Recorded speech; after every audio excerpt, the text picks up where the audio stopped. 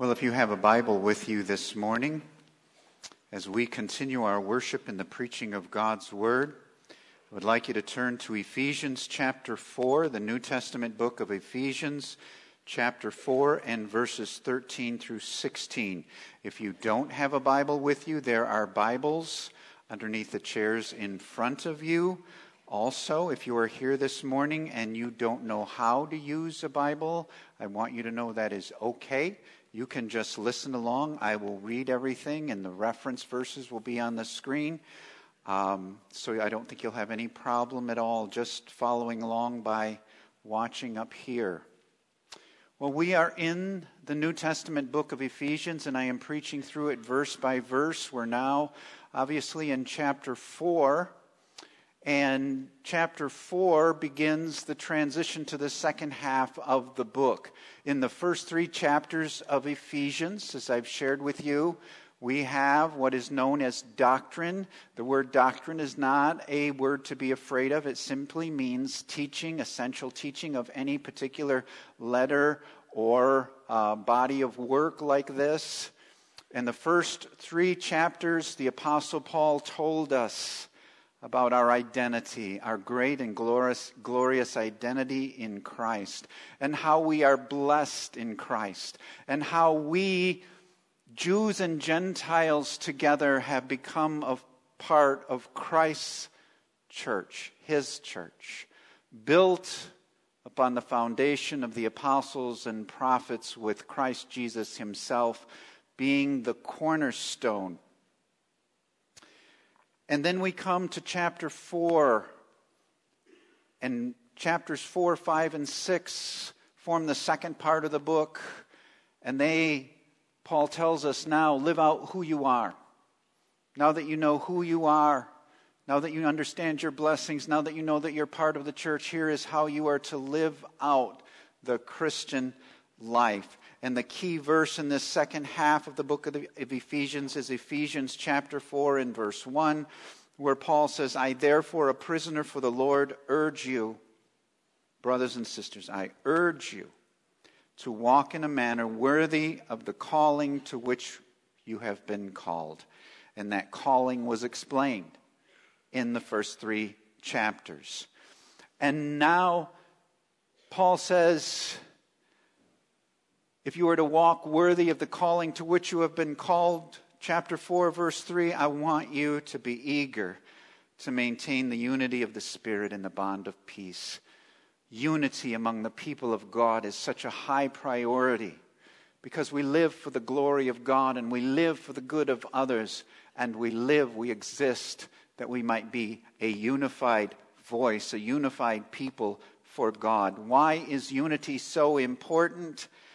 Because there is one body, one Spirit, one hope, one Lord, one faith, one baptism, one God and Father of all, who is over all and through all and in all.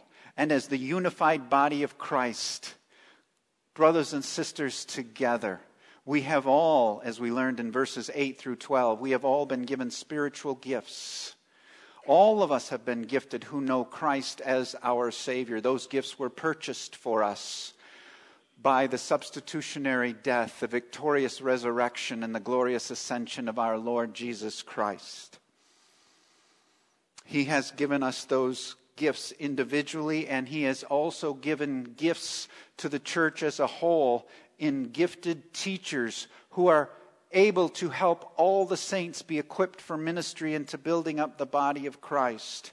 He has given us apostles and prophets and evangelists and shepherds and teachers. And we learned 2 weeks ago, as I shared with you, we believe that the technical offices of apostles and prophets were temporary, transitional. They were there for the laying of the foundation of the church until the completion of the New Testament. And then those 2 technical offices were no longer necessary. And so today we have evangelists and pastors and teachers who are just the primary example, not the only example, of gifted teachers within the church. Every church, and ours is certainly representative of this. We have many gifted teachers, men and women, in our body who help to equip us for the work of ministry and the building up of the body of Christ. Well, that brings us to verses 13 through 16, in which Paul says, until we all attain to the unity of the faith and of the knowledge of the Son of God, to mature manhood, to the measure of the stature of the fullness of Christ, so that we may no longer be children tossed to and fro by the waves and carried about by every wind of doctrine, by human cunning, by craftiness and deceitful schemes. Rather, speaking the truth in love, we are to grow up in every way into Him who is the head, into Christ, from whom the whole body, joined and held together by every joint with which it is equipped, when each part is working properly, makes the body grow so that it builds itself up in love. Well, our first point this morning is God's goal. God's goal for His church, is that we strive to be unified in the faith and in the knowledge of the Son of God. That's what it says in the first part of verse 13. Until we all attain to the unity of the faith and of the knowledge of the Son of God. The ultimate spiritual target, God's goal for the church, begins with the unity of the faith. Excuse me.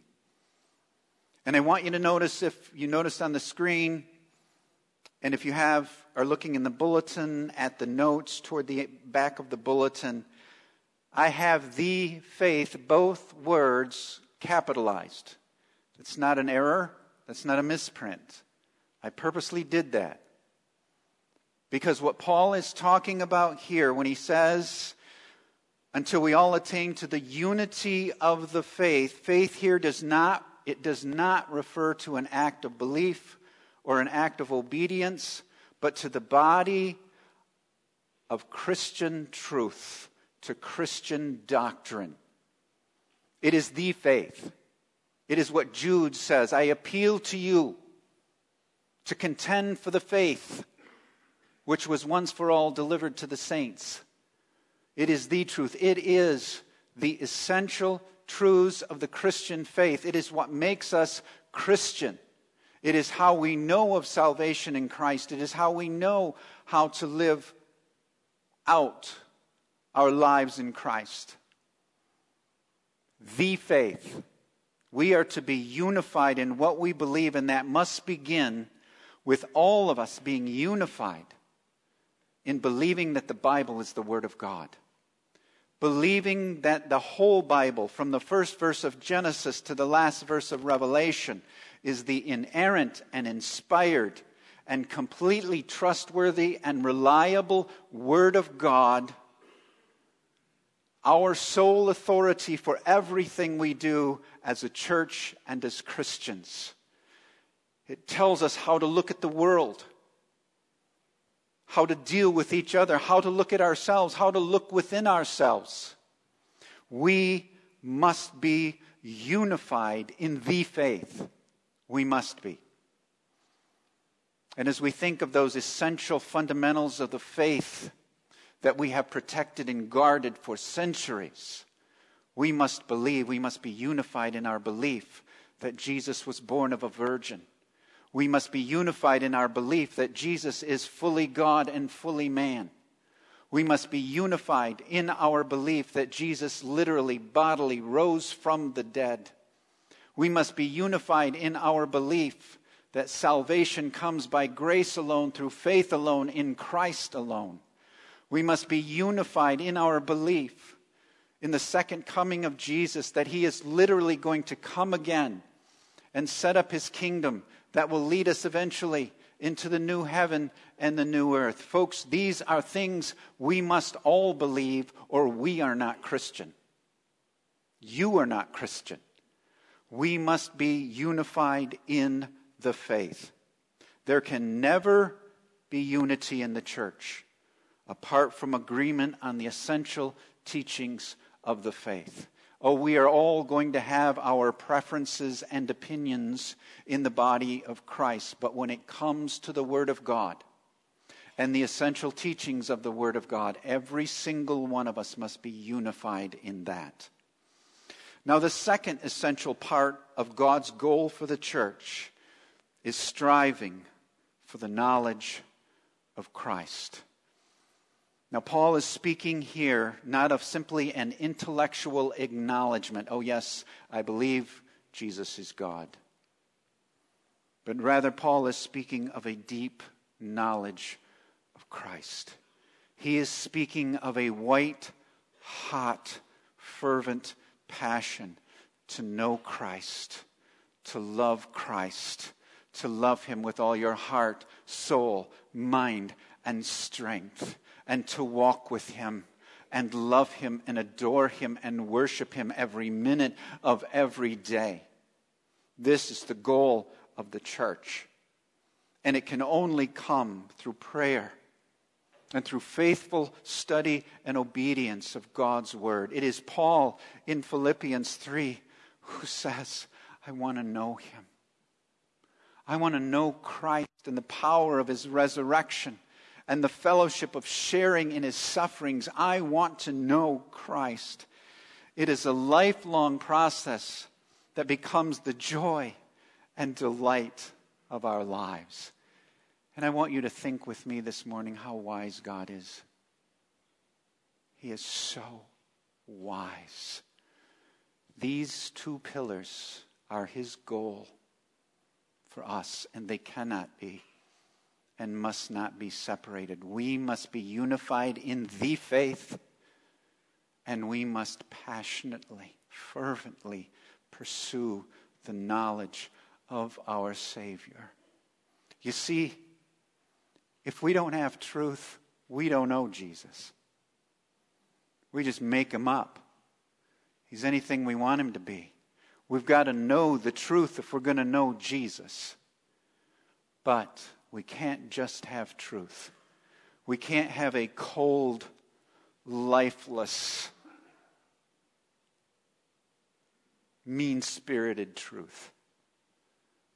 There's got to be emotion, passion, love, compassion that is found only in and through our Savior. Everything else that I'm going to say this morning is based on those two pillars. We've got to be unified in the faith and passionate about our knowledge of the Son of God, because God wants every single person here who knows Christ to be mature, to be spiritually mature. God wants every one of His children to be spiritually mature, to know the fullness of the resurrected Christ who lives within them.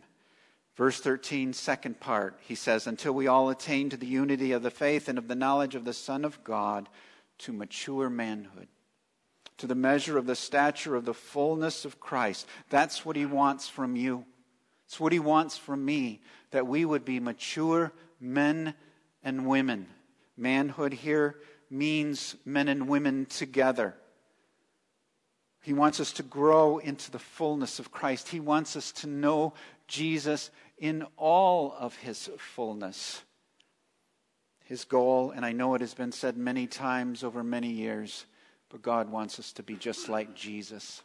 As many times as we learn that truth, we need to learn it over and over again. He wants us to be like Jesus. But I say to you this morning, Jesus is not just the model of who we should be. He is our power, and He is our enablement to live the Christian life. We can't do it without Him. We were talking about this in our Men's Bible Institute class on Wednesday night. We're going through the curriculum 33, the series based on the 33 years of Jesus' life on earth. We are learning He is our hero. You want to know what a true man is? Look at Jesus.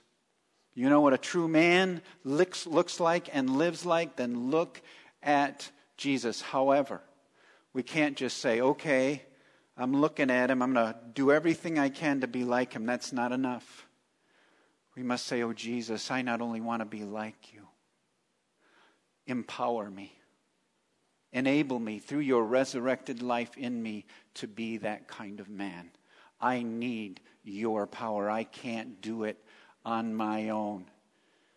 In the Gospel of John chapter 15, Jesus said, I am the vine, and you are the branches. He who abides in me and I in him, he it is who bears much fruit, for apart from me you can do nothing. And that's what we talked about Wednesday night. Apart from him, we can do nothing. But by his enablement and by his power, God wants us to be just like his Son. We are to radiate the beauty of Jesus. We are to radiate and reflect the beauty of our Master in the church and before a watching world. When they see you, may they see Jesus. When the world sees you, may they see Jesus. Because God wants all of his children, all of you, I don't care how much money you make or what your educational background is.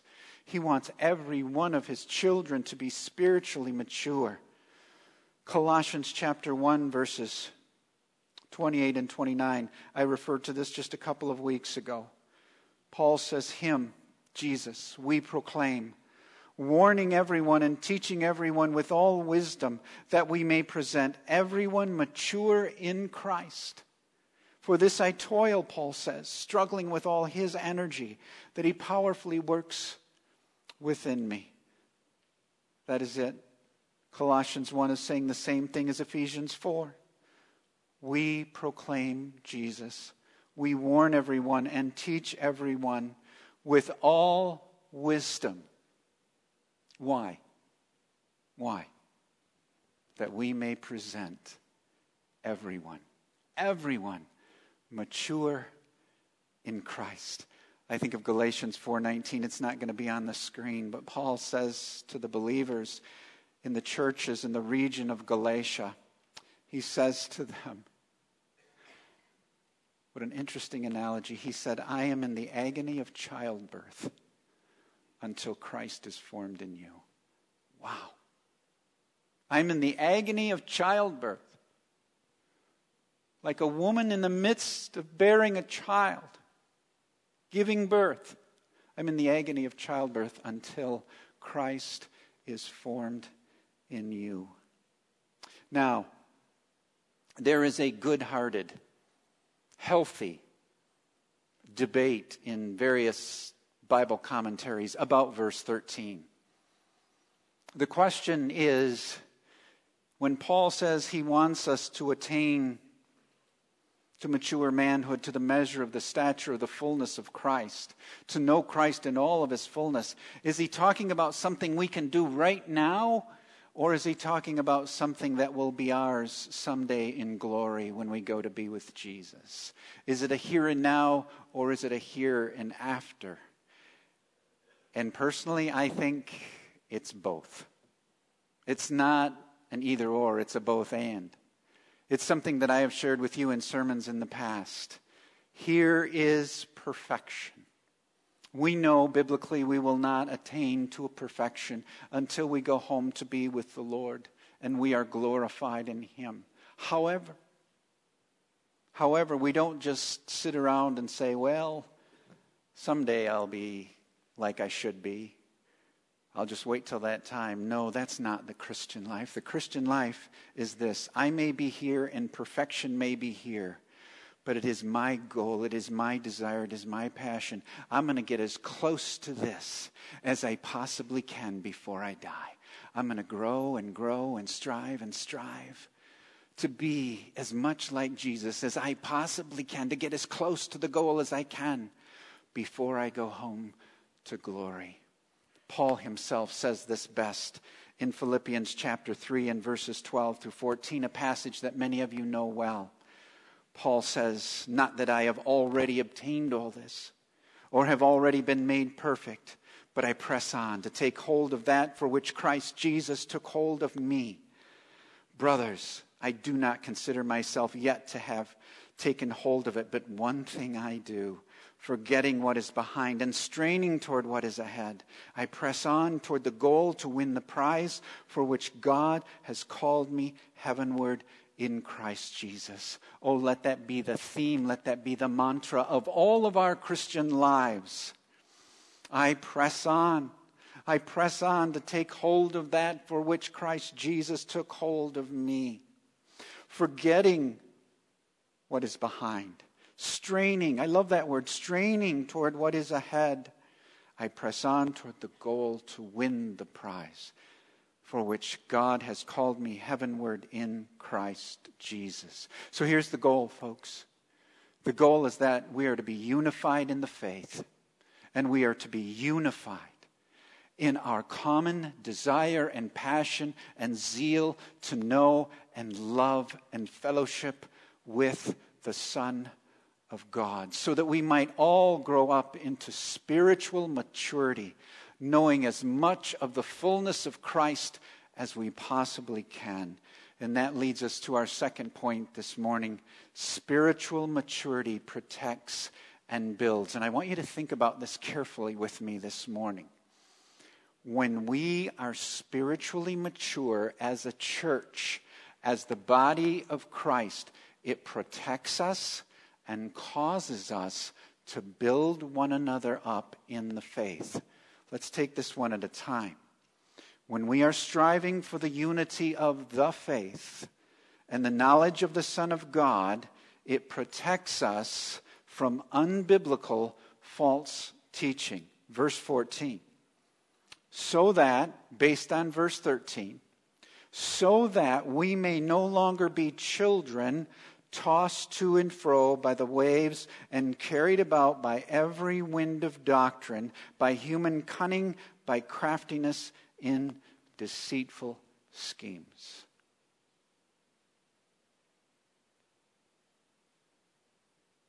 I continue to be saddened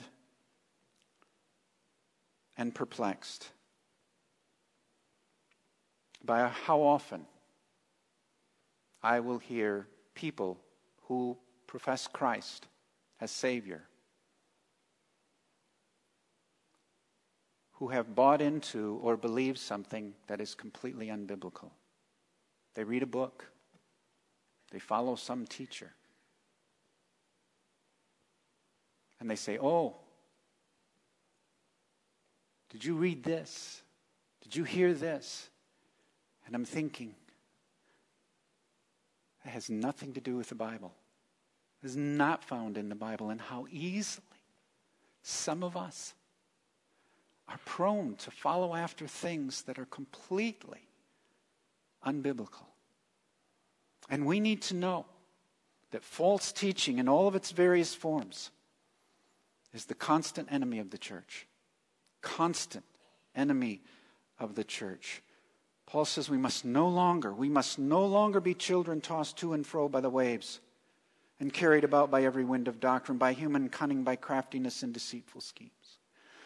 You need to know, I need to know that there always has been and always will be Christian, quote, Christian pastors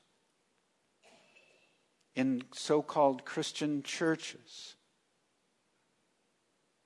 who doubt the Bible, who no longer believe that the Bible is the Word of God. There will always be pastors who have abandoned all belief in the virgin birth, who no longer believe in the deity of Christ. They're preaching this morning in churches, in liberal churches, not only across the United States, but throughout the world.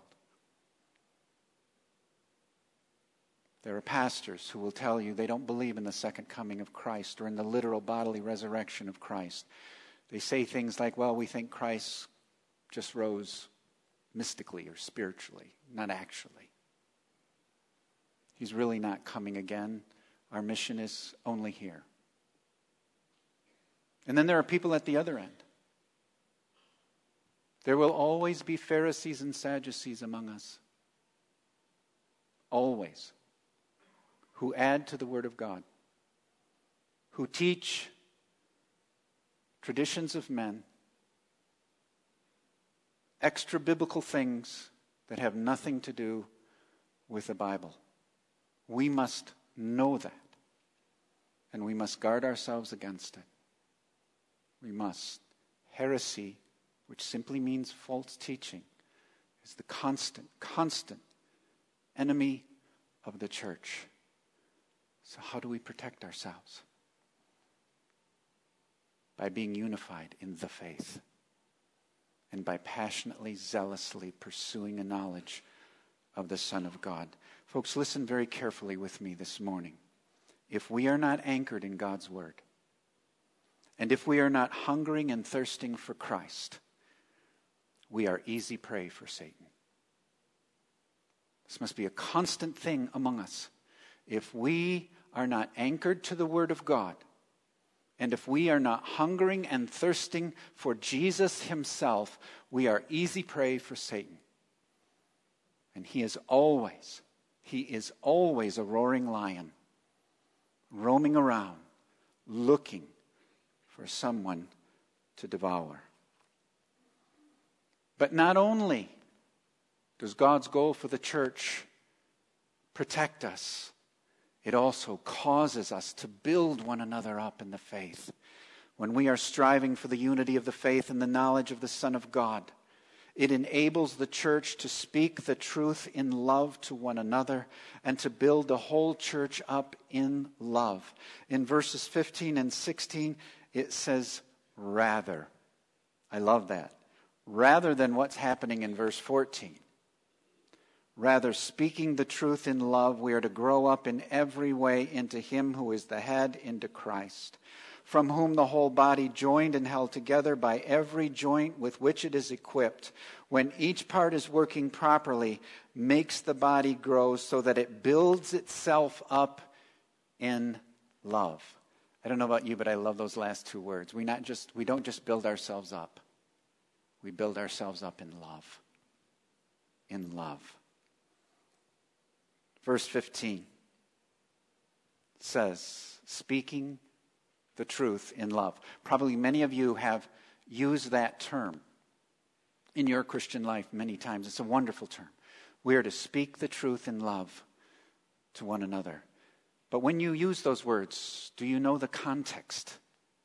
Do you know the context here in Ephesians chapter 4? We are to speak the truth in love. Two important parts. It's actually a restatement of verse 13. You can't speak the truth if you don't know the truth. That's why we must be unified in the faith.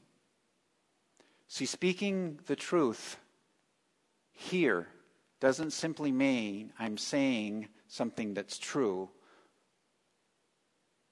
like the ceiling's brown or the wall is white. It means speaking the truth of God's Word.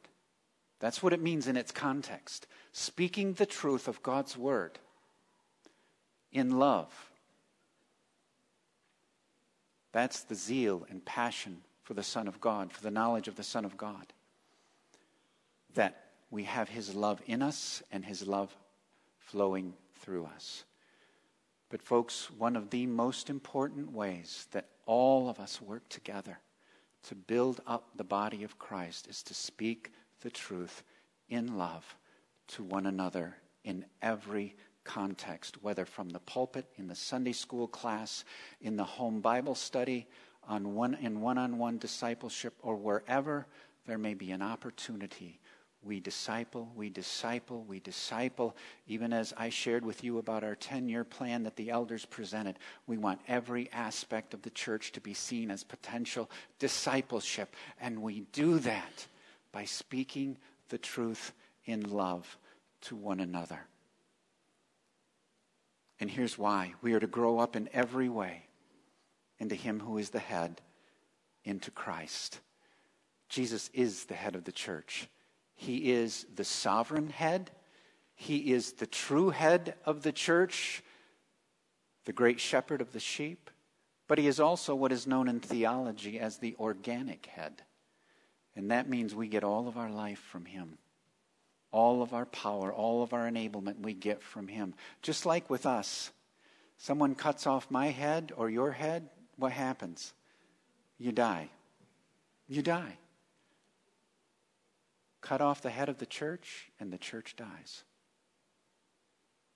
We can't exist and live without the head of the church, the organic head of the church, which is Jesus Christ himself. So, the goal for all of us is to help every other believer that we know to grow in every way to be like Christ. And let me quickly say this, and many of you know this. Speaking the truth in love is not always easy. Sometimes it can be very difficult. But know this. Speaking the truth of love in love is always God's way, and it is always the right way. Sometimes it's somewhat easy. We encourage, we comfort, we help. But sometimes with each other, we must rebuke and correct and say hard things about someone's marriage, about someone's demeanor, about sin that they are living in and unrepentant of. But we must always speak the truth in love, because it is God's way and it is always the right way. Well, verse 16 is an important reminder, and I think it's a tremendous conclusion to not only verses 13 through 16, but to all 16 verses in the first part of chapter 4. Verse 16 is an important reminder that every Christian, there's no exception, should strive to be equipped for the work of ministry, for building up the body of Christ. It says, from whom the whole body, you notice that? The whole body, joined and held together by every joint with which it is equipped, remember verse 12, to equip the saints for the work of ministry, for building up the body of Christ. When each part is working properly, makes the body grow so that it builds itself up in love. The whole body, every joint equipped, each part working properly, makes the body grow so that it builds itself up in love. Folks, there's no such thing as a second-class Christian. Every single one of you, I don't care who you are, if you know Christ as your Savior this morning, you are important. You are vitally, critically important to the body of Christ. God wants you, yes, you, to speak the truth in love so that we can all grow up in Christ and know Him in all His fullness. God wants pastors and teachers and evangelists and all gifted teachers to have as our goal that we're equipping all of us to do the work of ministry, equipping all of us to build up the body of Christ. Oh, we can say and proclaim from the mountaintops, we're in this together. And we are all important to this church and to the overall universal body of Christ. So let us remember, as this church, what God's goal is for us. Until we all attain to the unity of the faith and of the knowledge of the Son of God, to mature manhood, to the measure of the stature of the fullness of Christ. Let us, First Baptist Church, let us be unified in the faith. Let us be unified in our common desire, all of us, to zealously, passionately pursue our love for Jesus every minute of every day, so that we might all be spiritually mature, so that we might all be equipped for ministry, so that we all might build one another up in love in the body of Christ. Let's pray together. Father, help us to be a spiritually mature church. Lord, help us to be unified in the faith. Help us to be anchored always and forever to your word. And help us, every single one of us, to have an emotional, passionate zeal to know Jesus and to walk with him and fellowship with him every day. And use this, Lord. Use this for our protection. And use it to help us to build one another up in love. For we pray this in Jesus' name. Amen.